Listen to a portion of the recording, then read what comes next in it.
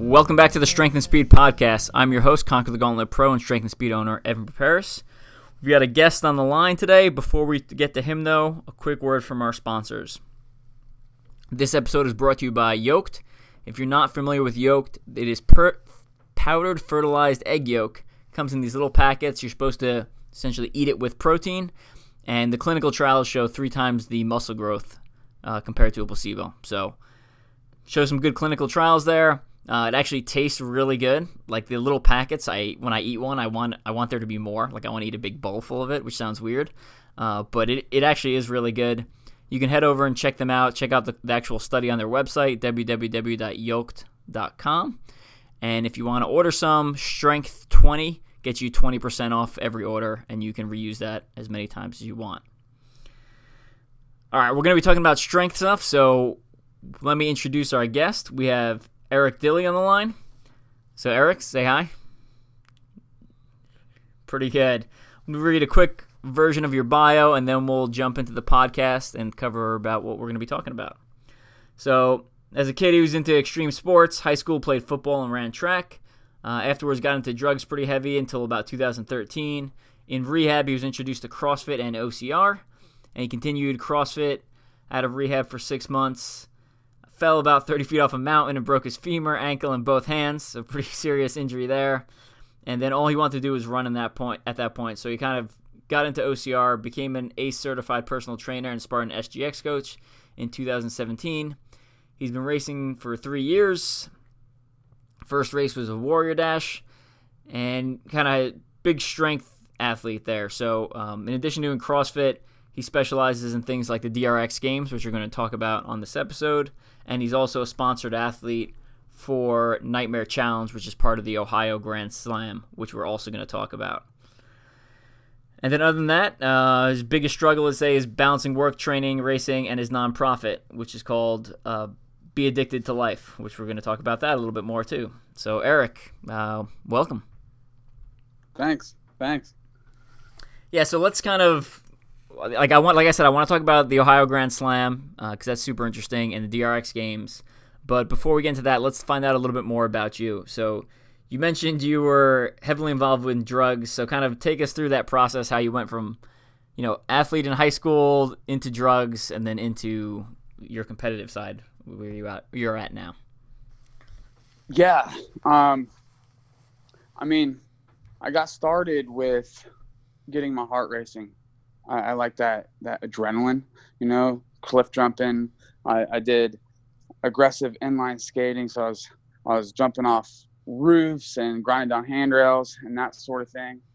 Well, I was also a Jehovah's Witness, and that kind of kept me away from organized sports and competition for the most of my childhood. I found out I was pretty good at football. The coaches I started working out. My cousins, they were big football players. And I called up Brandon. I said, hey, can I come work out with you guys? And you guys work out there. And he sure enough, he let me come. And the coaches found out that they wanted me on their team. So I started when I was a junior. I was a JV. I played JV football and went from there. My senior year, I was honorable mention, most valuable player for like 4 out of the 6 games. I did pretty well, but I didn't want to go to college afterwards. It had a lot to do with just my upbringing, and I just ended up diving into drugs head first after that. It started small. It started with you drink on the weekends after your football games because you won, or you drink because you lost. You always have a reason to. And I felt like that was what the cool kids did. I wanted to be accepted. And so it's kind of the route I went, it got worse and worse. I ended up starting pills and dove into heroin. Overdosed on heroin with my son in the car. Jeez. And yeah, that's like the worst decision I've ever made in my entire life. It's a pretty dramatic story. I just got done doing my last weekend in jail for I was driving under suspension, and I was pretty excited that I was done with my jail time. And I got a bag of dope, and it was real good. And I looked at my wife at the time. I was like, tomorrow I'm getting 2 bags. Well, I woke up. I'm a big believer in, we have a design in life, and sometimes we have to look for the design to know where we got to go. And when you look back on your life, it's like you can kind of see these moments where life is trying to tell you not to do something. Well, I woke up at my mom's house. We lived in this trailer park at the time. And I had this minivan. It was a 98 Dodge Caravan. Well, I went out to the car, and the tire's flat. It's like a 20-minute drive from Lancaster, which is where I came from. So I don't know how it just like got flat all of a sudden. Well, I had to try to find a donut. Couldn't find. I mean, these minivans, Evan, you can't. I'm looking in it like for like a car. How cars, you open up the trunk and that's in there. Well, I couldn't find it because it was underneath the bottom, and so it had been rusted shut. And I'm sitting in this gravel trying to bust it open, and I finally busted open. And once I get the tire off, and you have to guide it through this cable, like a needle and thread. Well, I pull it off, and I realize I don't have a jack, and I don't have a lug wrench either. So I have to go start knocking on doors. And I knocked on about 3 or 4 doors before I came to this parking lot that's filled with it has a kitchen sink. It has washers and dryers and refrigerators. I mean, it was like a small little junkyard, So the guy that answers the door come out, and he ended up giving me, he took me over to his pile of jacks, and he gave me a 4-way lug wrench and said that one of them will fit and I can just keep it, just bring the jack back. Well, finally I ended up getting the tire put on my car. The only problem was I didn't have any money. So I had to go in and find out. I collected these DVDs over a lifetime, man. And, Adam Sandler movies and old football movies like Friday Night Lights and The Program. Well, I take them to the pawn shop in Lancaster, Ohio, and they didn't want them. It was like a mini Blockbuster movies in there, honestly. But I convinced them that I was going to get my school check because I was in school at the time. I was going to come back and get my DVDs. Well, I never had that opportunity. You see, I took the money, got 2 bags of heroin, and when I shot them up in the car, I turned blue. My wife at the time, she grabbed me and she starts like punching me. Like, there's only 2 things you can do to a heroin addict when they fall out, when they get to this when they balance that line a little too far. One is throw them in a cold shower, and the other is you hit them as hard as you can and try to wake them up. Well, she didn't have a shower, so she's hitting me. My son's in the back seat, and eventually she pulls over when I'm blue, and I fall out of the car when she opens the door. My son's in the back seat crying, and neighbors had seen the whole episode unfolding. So they called 911. When they got there, they put me on a stretcher and tubes in my throat. And these tubes, when they go in your throat, they're breathing for you, right? Because I wasn't breathing. So it's kind of like you feel like Darth Vader, Well, I woke up as they were pushing me into the hospital, and everything was kind of like when you look underwater and everything's foggy. So I could see, but that's when I realized I couldn't breathe, because when I tried to breathe, it hurt because these things were in my throat, through my esophagus, like breathing for me. And this voice was like, did you do heroin? And I said, yeah, nodding my head. Next thing I know, I wake up again, and I'm in the hospital bed. They taking the tubes out of my throat, and I ended up going to jail that day. So everything changed. I was, the funny thing about addicts, man, and living that life.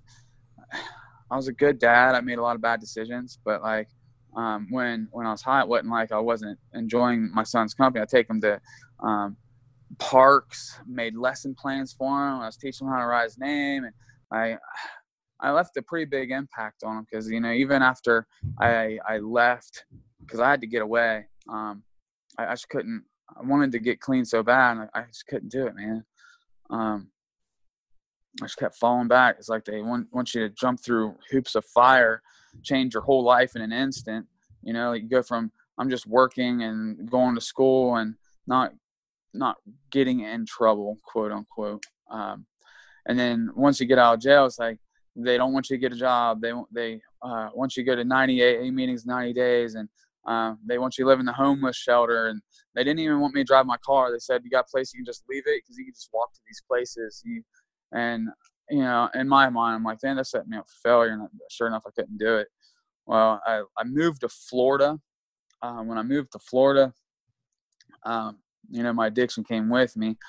And I used all kinds of – it started off with drinking again, and then crack. And crack turned into pills, and pills turned into meth, and meth went back. It just went all over the place. Well, one day – I had blown through like $300. I'm sitting in this abandoned house talking to my sister on the phone, and all my crack's gone, all my money's gone. You know, I called her up, and I was like, Monica, I don't know how much longer I can do this. And she goes, you ready? I'll get you. I was like, nah, I'm not ready right now, but it's soon. It's soon. I can't be doing this much more longer. So she ended up contacting this organization called Hope Without Dope. And shortly after, you know, a couple of weeks later, I called her up and I said, Monica, I'm ready. And she got me a plane ticket that day. And, well, within a couple days. And I ended up coming home. And I did 9 months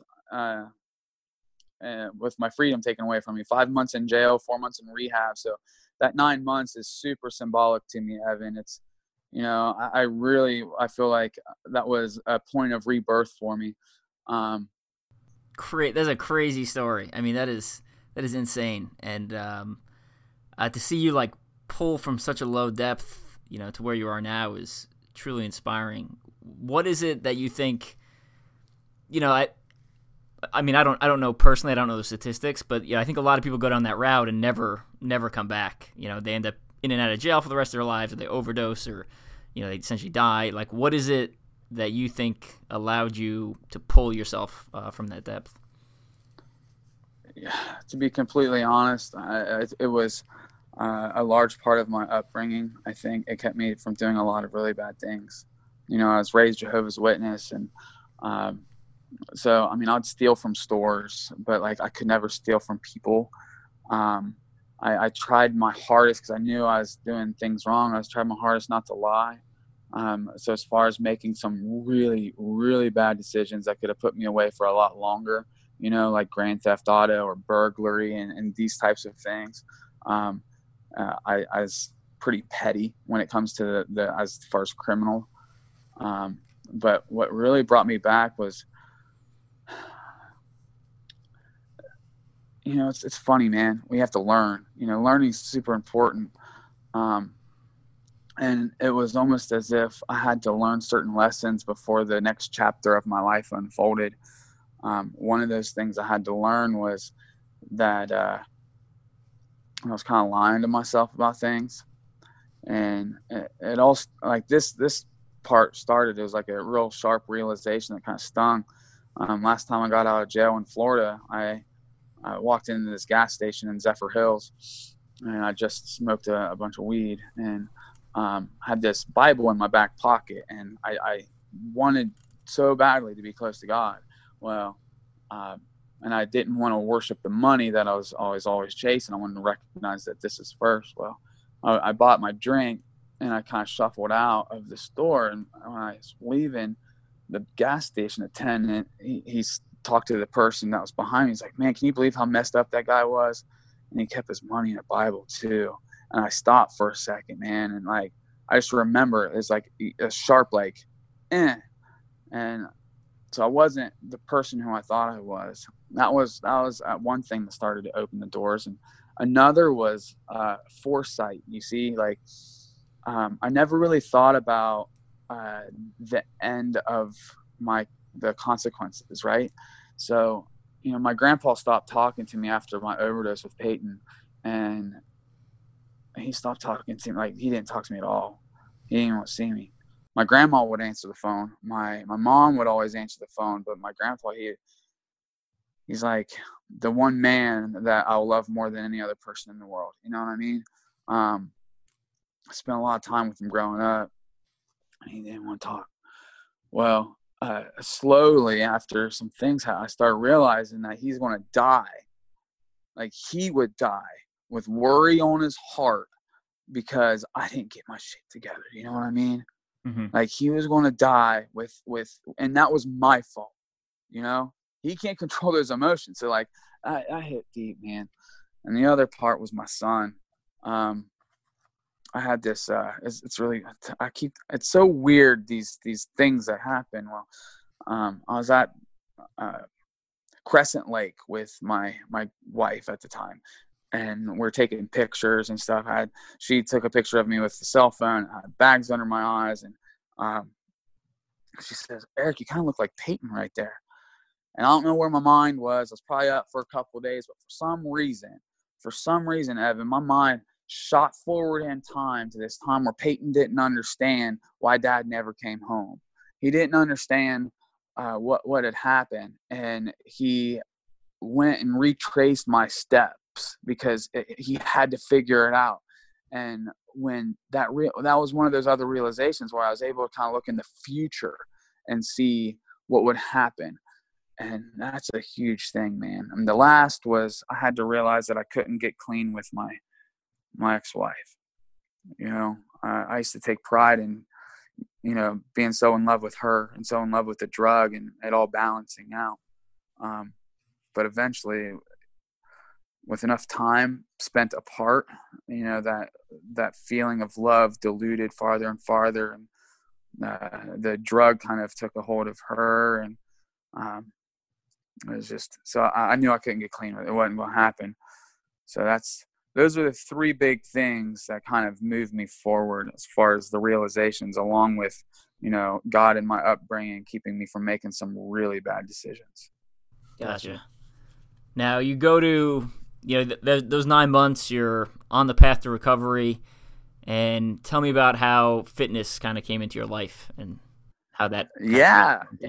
So every time I go to jail, man, I bit my time with push-ups.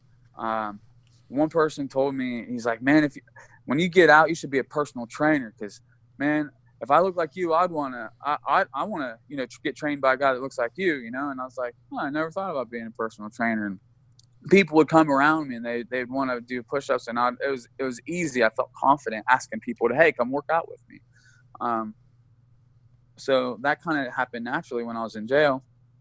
But when I went to rehab, Andrew Klein, he owns a gym called CrossFit Alpha Pack out of Portsmouth. He does some volunteer work with the Star Justice Center, and he comes in there like once a week, puts people through a body weight CrossFit workout, and talks to people there. And when we would call Mr. Klein, when he came in, and he was telling me about this whole world that I was missing, and the way he described it to me was, it was insignificant to him, but to me, I was like, there's people out there that like train like this, and they go hard, and they're a team, and there's competitions. You're kidding me. He's like, no. And if you go to a CrossFit box anywhere in the United States, they're going to welcome you in there because you're CrossFit. And I was like, are you serious? And I'm like so engulfed in what he's telling me. So when I got out, I was looking for a CrossFit gym, and turns out one of my best friends from high school, Katie Woodall, she was into CrossFit, and so I started going with her when I got out. Nice. And then how did that lead to OCR, and how much do you have your foot in CrossFit now, and OCR, like what's the balance there?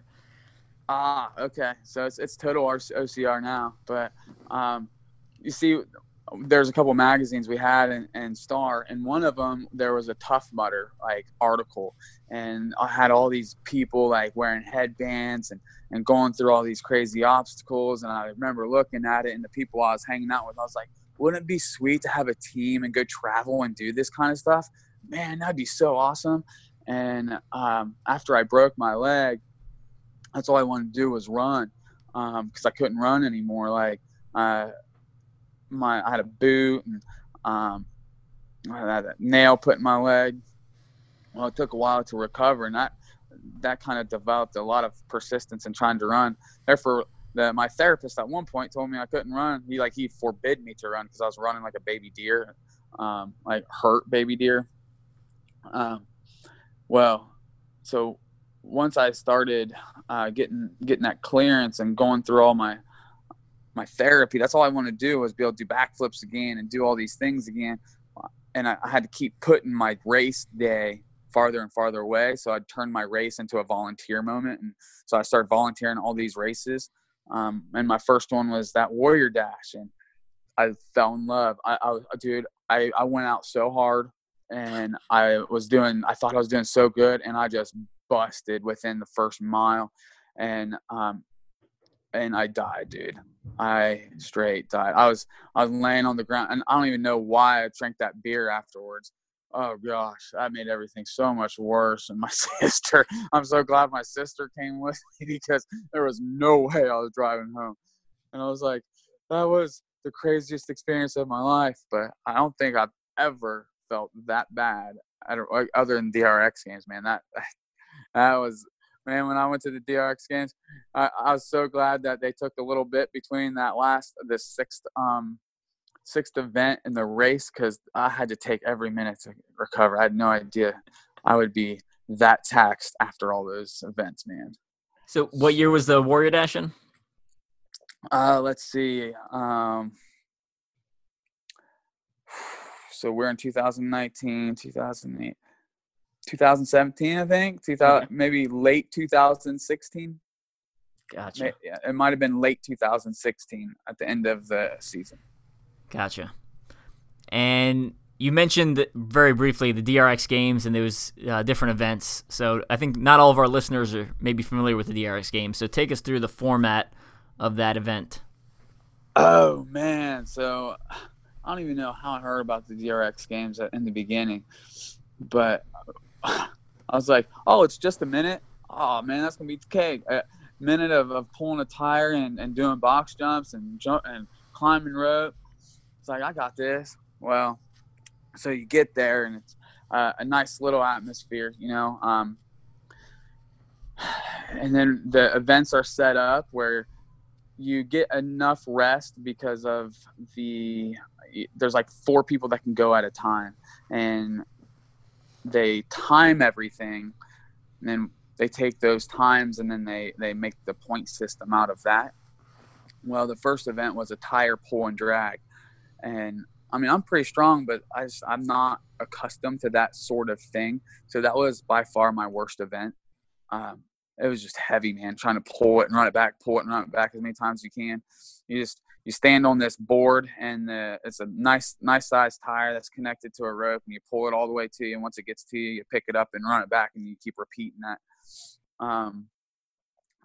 And then I think the second event was, I think it was a rope climb, and most of us didn't use our feet. And next year I'm going to use my feet, because the guy that won used his feet. And my biceps were toast after that. Oh gosh. But I came in second. I didn't come in first in any of these. Came in second in that. And then we had a tire jump, came in second on that. And it's a low tire jump, so it's like a box jump. And man, those are like rapid fire. I don't think I could have got. I don't know how first place got. It's just ridiculous, man. He must have just barely snuck one in there when I tripped or something a little bit. So I was smoking on that. And then there's after that, there's a tire flip, which I was doing amazing at. I was doing fantastic. And then someone screamed. It was, what's his name? with War X. Anyway, he was screaming, and for some reason I thought I was supposed to stop, and everyone else kept going, and then I had to start again, and so that would have helped me out a little bit. But that was a fun one, the big tire flip. After the tire flip, we have like a farmer's carry where you got like cement buckets, and I smoked through that. Then there's an Atlas carry, smoked through that. And then, but after you get done with all these, I mean, you got to go hard. You know what I mean? It's just a minute, and some of them aren't even a minute. Like the Atlas carry, it's just you go as hard as you can, as fast as you can, get back as quick as you can, and you're done. So, I mean, it's an all-out explosion of every bit you have, and you do that 6 times, man. My body was just like, it was like quivering on the ground. I couldn't move. And then we had the 3K afterwards, right? So that 3K, because of all 6 of those events, man, was tough. I wasn't expecting it to be that tough, but my legs were just jello, man. So it's by far it's a great end to my season. You know, like I have my OCR season, and it's normally from late May until September, and then I cut it off then so I can focus on other things. But, you know, having a couple things here and there, I mean, the DRX games is an awesome event. Well, I have not experienced personally the DRX games yet, but I have done Taki's, dirt runner course for Midwest Mayhem and Warrior Rush. So I know some of the obstacles you're talking about, but I've never done them all out for a minute, which, and I think you hit it on the head. You're like, oh, it's only a minute, but if you're putting in max effort for a minute, like it's going to be awful. Oh, gosh. If it's not awful, you're not trying hard enough at that point. You're right, man. Yeah. And when is the DRX games? So Taki used to hold them at the permanent OCR venue, Dirt Runner, which is in Marcel, Illinois. But recently he took the show on the road. So he's actually traveling around for the games. So do you know when's the DRX games this year and what's the location? The location is at the Black Diamond obstacle course, and it is it in September or August? I think it's in late August, isn't it? I believe it's August 25th. August. Yeah, the last weekend in August. It's on a Sunday, which is great because the JCC isn't open on Saturday.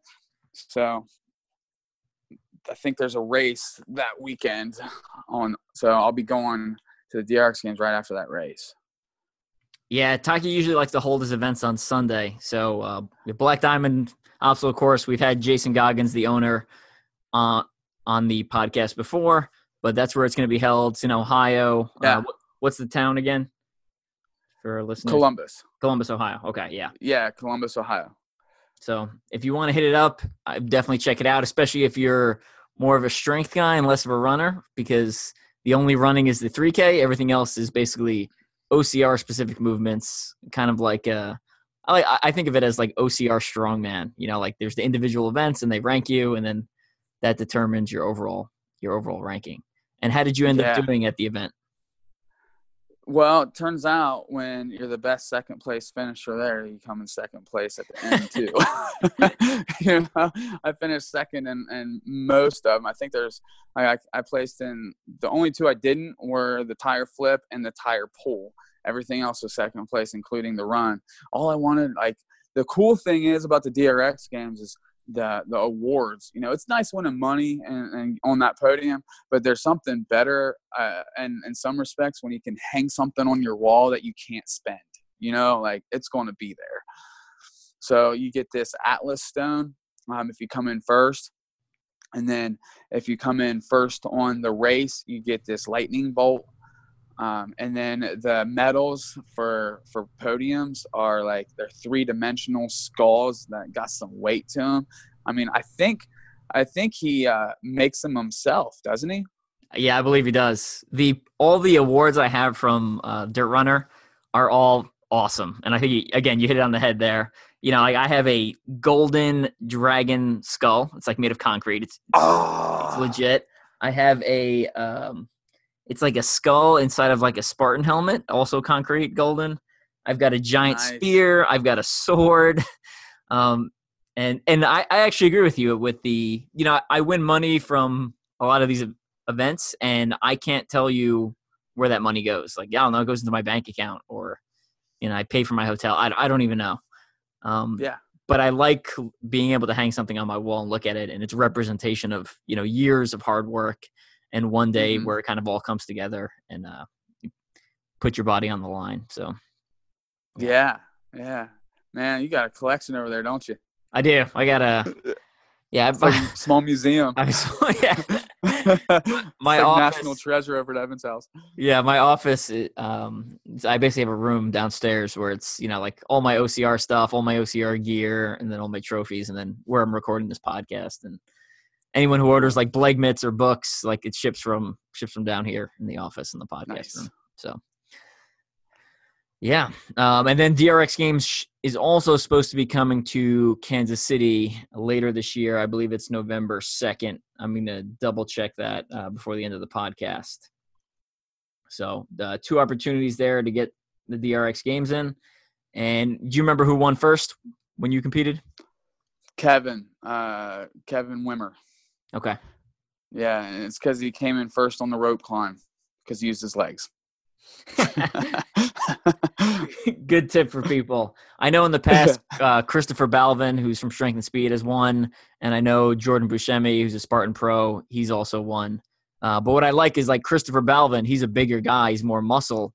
He's typically not winning OCRs, but because it's so strength based, it allows a different type of athlete to shine. So maybe someone who might be a little bit better at things like TMX type stuff, might be more suited for this. So, absolutely. Cool. Now let's get into the Ohio Grand Slam.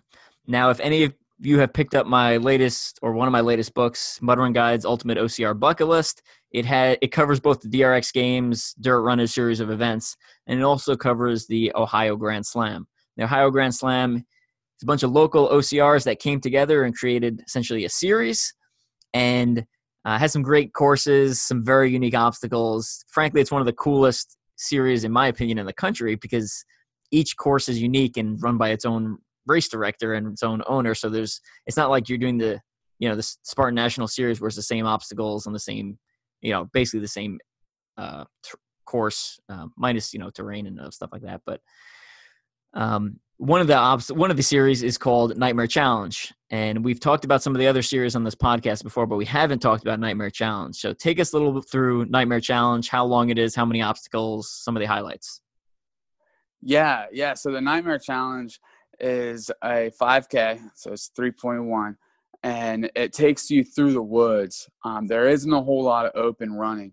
It takes place. So Lee and Lisa, they started this trail. It's called like a Night of Terror trail for Halloween. So all through the trail, there's like legs sticking up, and there's things that are like permanent. Like when you pull up to park, there's a hearse with like a body inside. Well, so you come out into the opening to start out, and it's got like a little windy hill that you go up, and it goes immediately into some woods. Lots of uphills and downhills. They're sharp climbs. It's very muddy, where you're not going to get out of there without getting some mud on you. I'd say how many obstacles? I think there's over 20 for sure. All kinds of different difficulty on them, since most of them are permanent obstacles. I think all of them are permanent obstacles, actually. They're all season, but like they have monkey ropes. So it's just monkey bars where you're using ropes to go through as the bars. And I've never had that in any other race. And I've done quite a few. That's the only time I've done monkey ropes. It's got a rock wall you climb. And when you get to the top of these taller obstacles they all sway. They all go back and forth a little bit. So it's kind of creepy. I mean, they're totally sturdy. I mean, it's just they're taller obstacles. So when you come down on them, they get pretty muddy towards the end. And then they have Mean Green. So Mean Green is like arguably Ohio's toughest obstacle. When I first did the Nightmare Challenge, I'm battling for first, second, and third. It was one of the most fun racing experiences I've had, where you're just kind of, in there with two other guys, like going back and forth. Well, when we got up to Mean Green, like none of us could get through right away. So every single one of us dropped off, and slowly everyone started catching up. And finally, I think it was Jamie Case. He was the first person to make it through, and he ended up winning first place. So it's one of those obstacles that's just like, it's a game changer for people, right? You have to know the technique to get through it. And then they have another one, which is called Mini Mean Green, I think, Mini Green. And it's like you go uphill, and they're like rings, only they're tires. So you're traveling at a uphill with like monkey tires, and it finishes with this huge massive mud puddle with a mound of mud with ropes coming down. And not the last one, but the year before, me and Matt Mullins, we got there at the same time. We just kind of looked at each other, and we stopped for a moment, looked at each other, and just went. And he was the first person to get up. He took first place that day, and I ended up getting second. But yeah, man, lots of good racing experiences there. Every race that I've had there has been memorable. I've talked to people, and they're like, "Man, this is harder than any Spartan race I've done. This is the hardest race I've done all season." So the difficulty is definitely there because of the terrain and the obstacles. But as far as it would be nice if there was more competition that came out there as well. We have a good showing, but I'd like to have more competition out there, Yeah, I think it's just a matter of getting the word out there a little bit better. So yeah. I don't. I mean, they pay $250 for the first place winner. I mean, that's a big payout, right? Second place gets $150, and I mean, especially for a smaller race venue. So like, third place, that gets $100, right? And then how much all is the age groups. How much is entry usually? I think it's like $70. Okay. Late entry fee, something like that. Yeah, so I know some people who are like, oh, the payout's smaller than a Spartan race. It's like, yeah, well, if they're charging you half the entry price, like the payout's probably going to be smaller. It's a risk. Yeah. It's like betting, right? If you play smaller up front, you're probably going to get less of a return. So if you actually look at a lot of these smaller venues, if you look at the cost of entry compared to like what you get back if you win, sometimes it's actually you get a better return on your investment. Excluding obviously travel and hotel costs, but which may add things. But at the same time, it's like you were saying, it's a unique experience versus if you go to a series race, it's basically gonna be the same wherever you go, minus the terrain. So,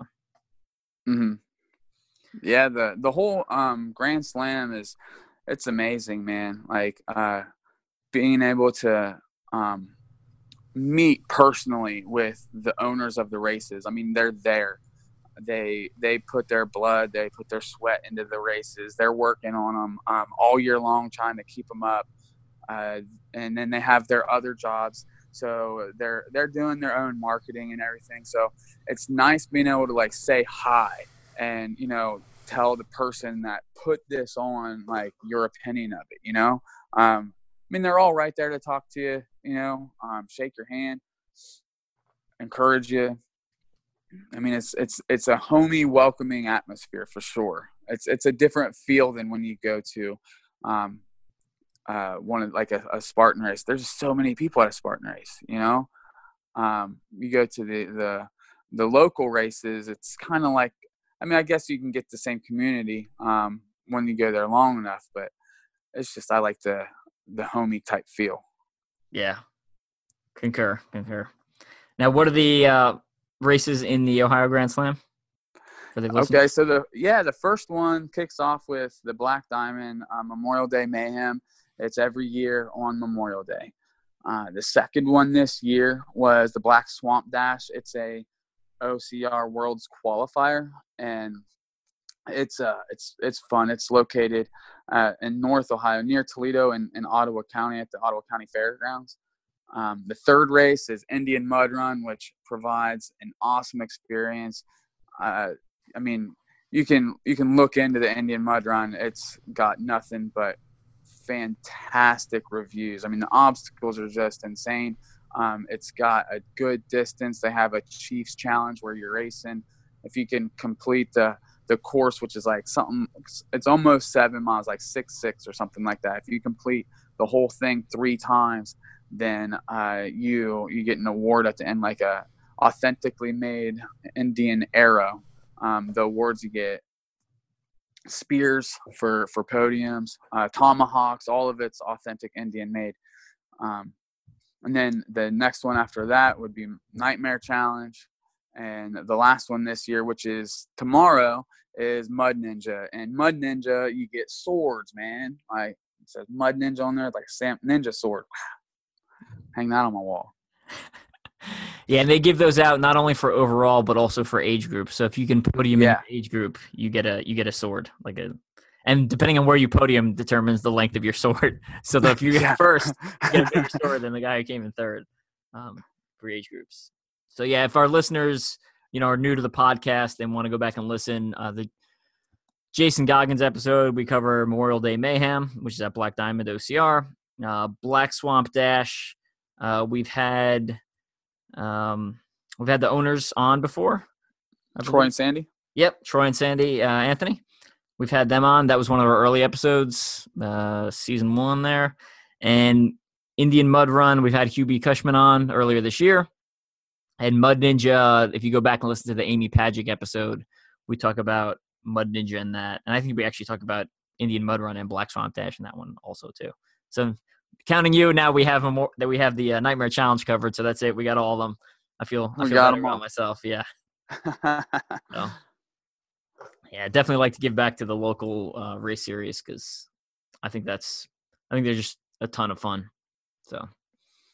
Yeah, absolutely. And this year I started just out of fun. It would be nice to see where it goes. I started ranking everybody. I take all the results from each race, and then everyone just gets a basic point system. So if you place top 20 overall, you get face value of your points. So if you get first place, you get 1 point. If you get 20th place, you get 20 points.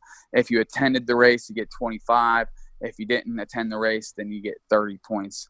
And so I've been keeping track of that. And so maybe sometime in the future, like the point system is more official, right? So that's super exciting. It's just something fun to look at right now, though. You know what I mean? Yeah, you're definitely taking steps in the right direction, right? I mean, you do this 1 year, and then next year you email a couple of companies and ask them to throw in some sponsor gifts for top 3 or whatever, and maybe eventually you get prize money in there for the essentially the series. So I think it's a great step in the right direction. There's a lot of companies that it's usually a lot easier to get product out of companies than it is to get money because they can see their product going into the hands of people versus money. It's like, all right, well, that money's gone. I don't know what they're spending it on. So it's yeah. I mean, we've given away product for some of the events I've done, and it's a nice touch, and people use it, and yeah, I think you're heading in the right direction. I think that'll be cool to see the actual series kind of come together officially. And I know if you do all the races, you get a special award. Yeah, regardless of your placement. Like if you do 4 of the races, you get a T-shirt. If you do all 5 races, you get a T-shirt. And the T-shirts are nice, man. They're nice and soft. It's multicolored. I'm actually wearing it right now. And then if you do all 5 of them, you get a medal hanger to put each one of the medals from the series on it.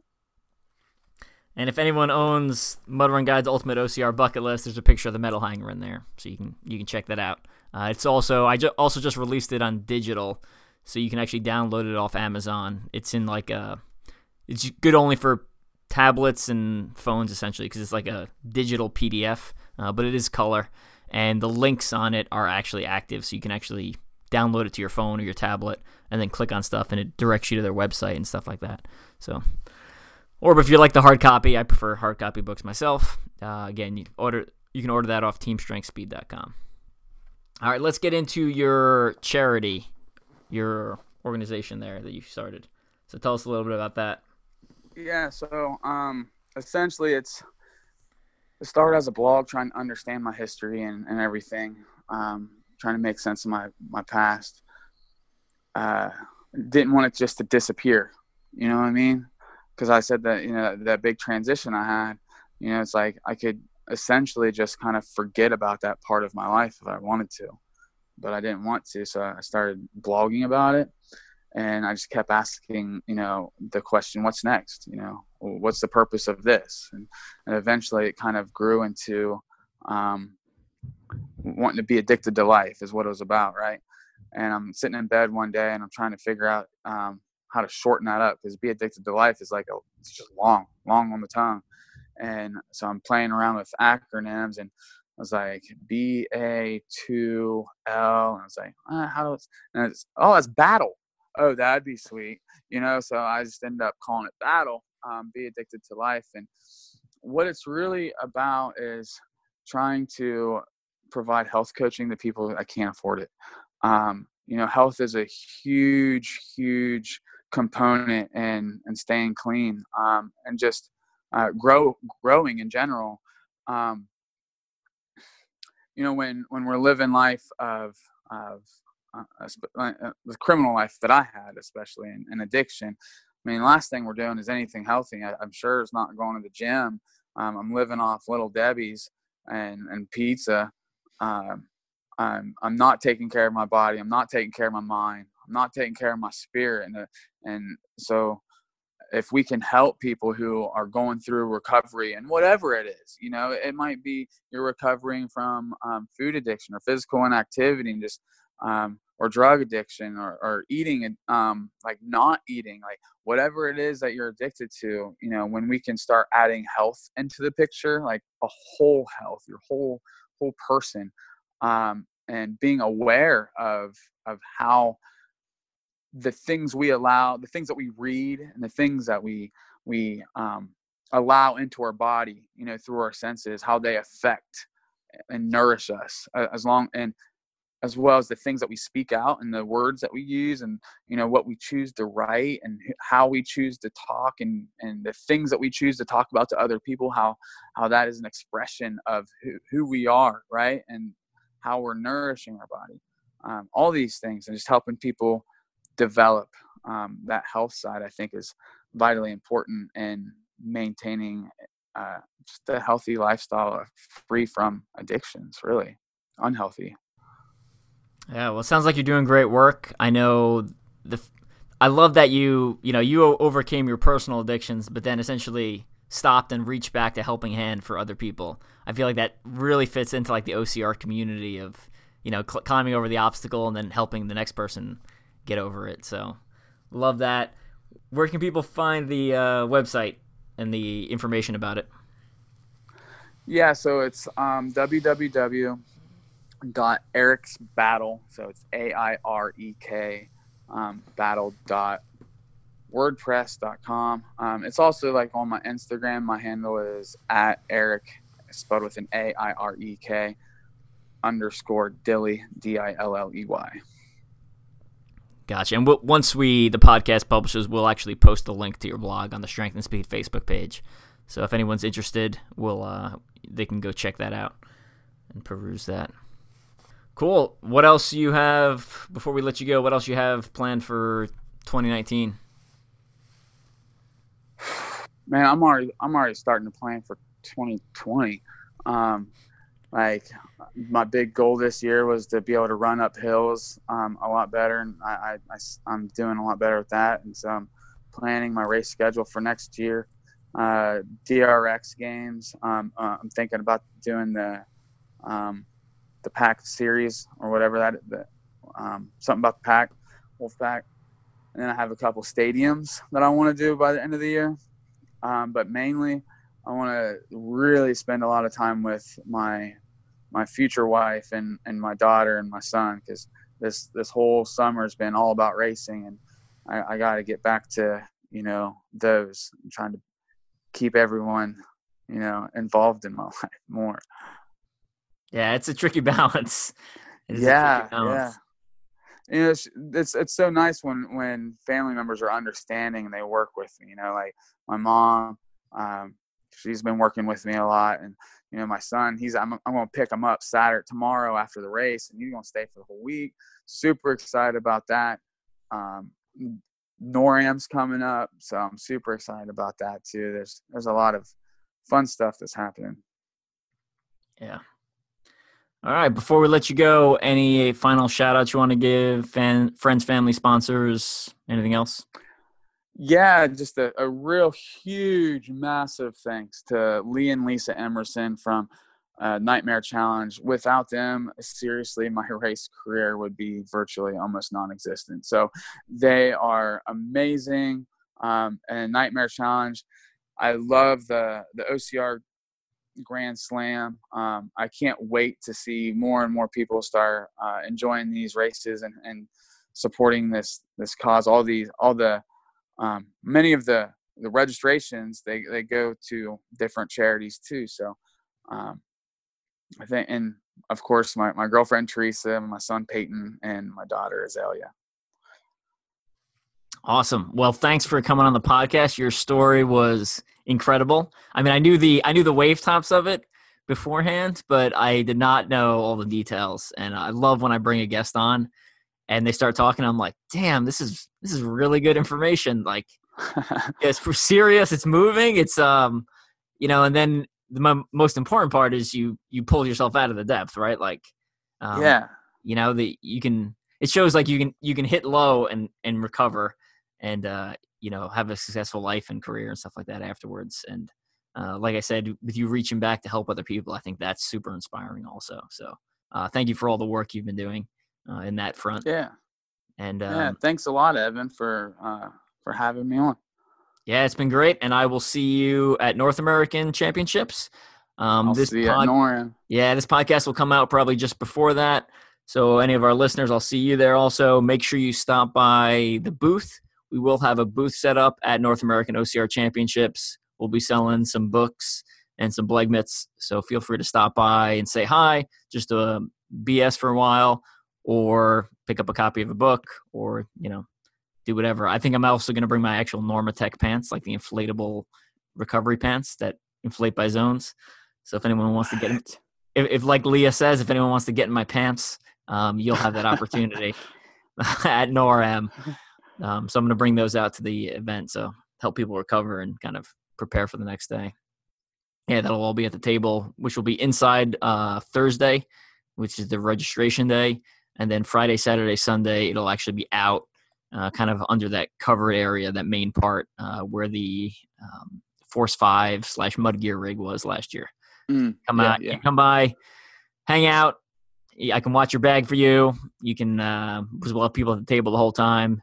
And that goes for all our listeners. Just kind of mention the podcast and, you're welcome to crash there and hang out and kill some time. And that's about it. Airek, I'll see you in a couple weeks. And the listeners, I'll see you in a couple weeks also.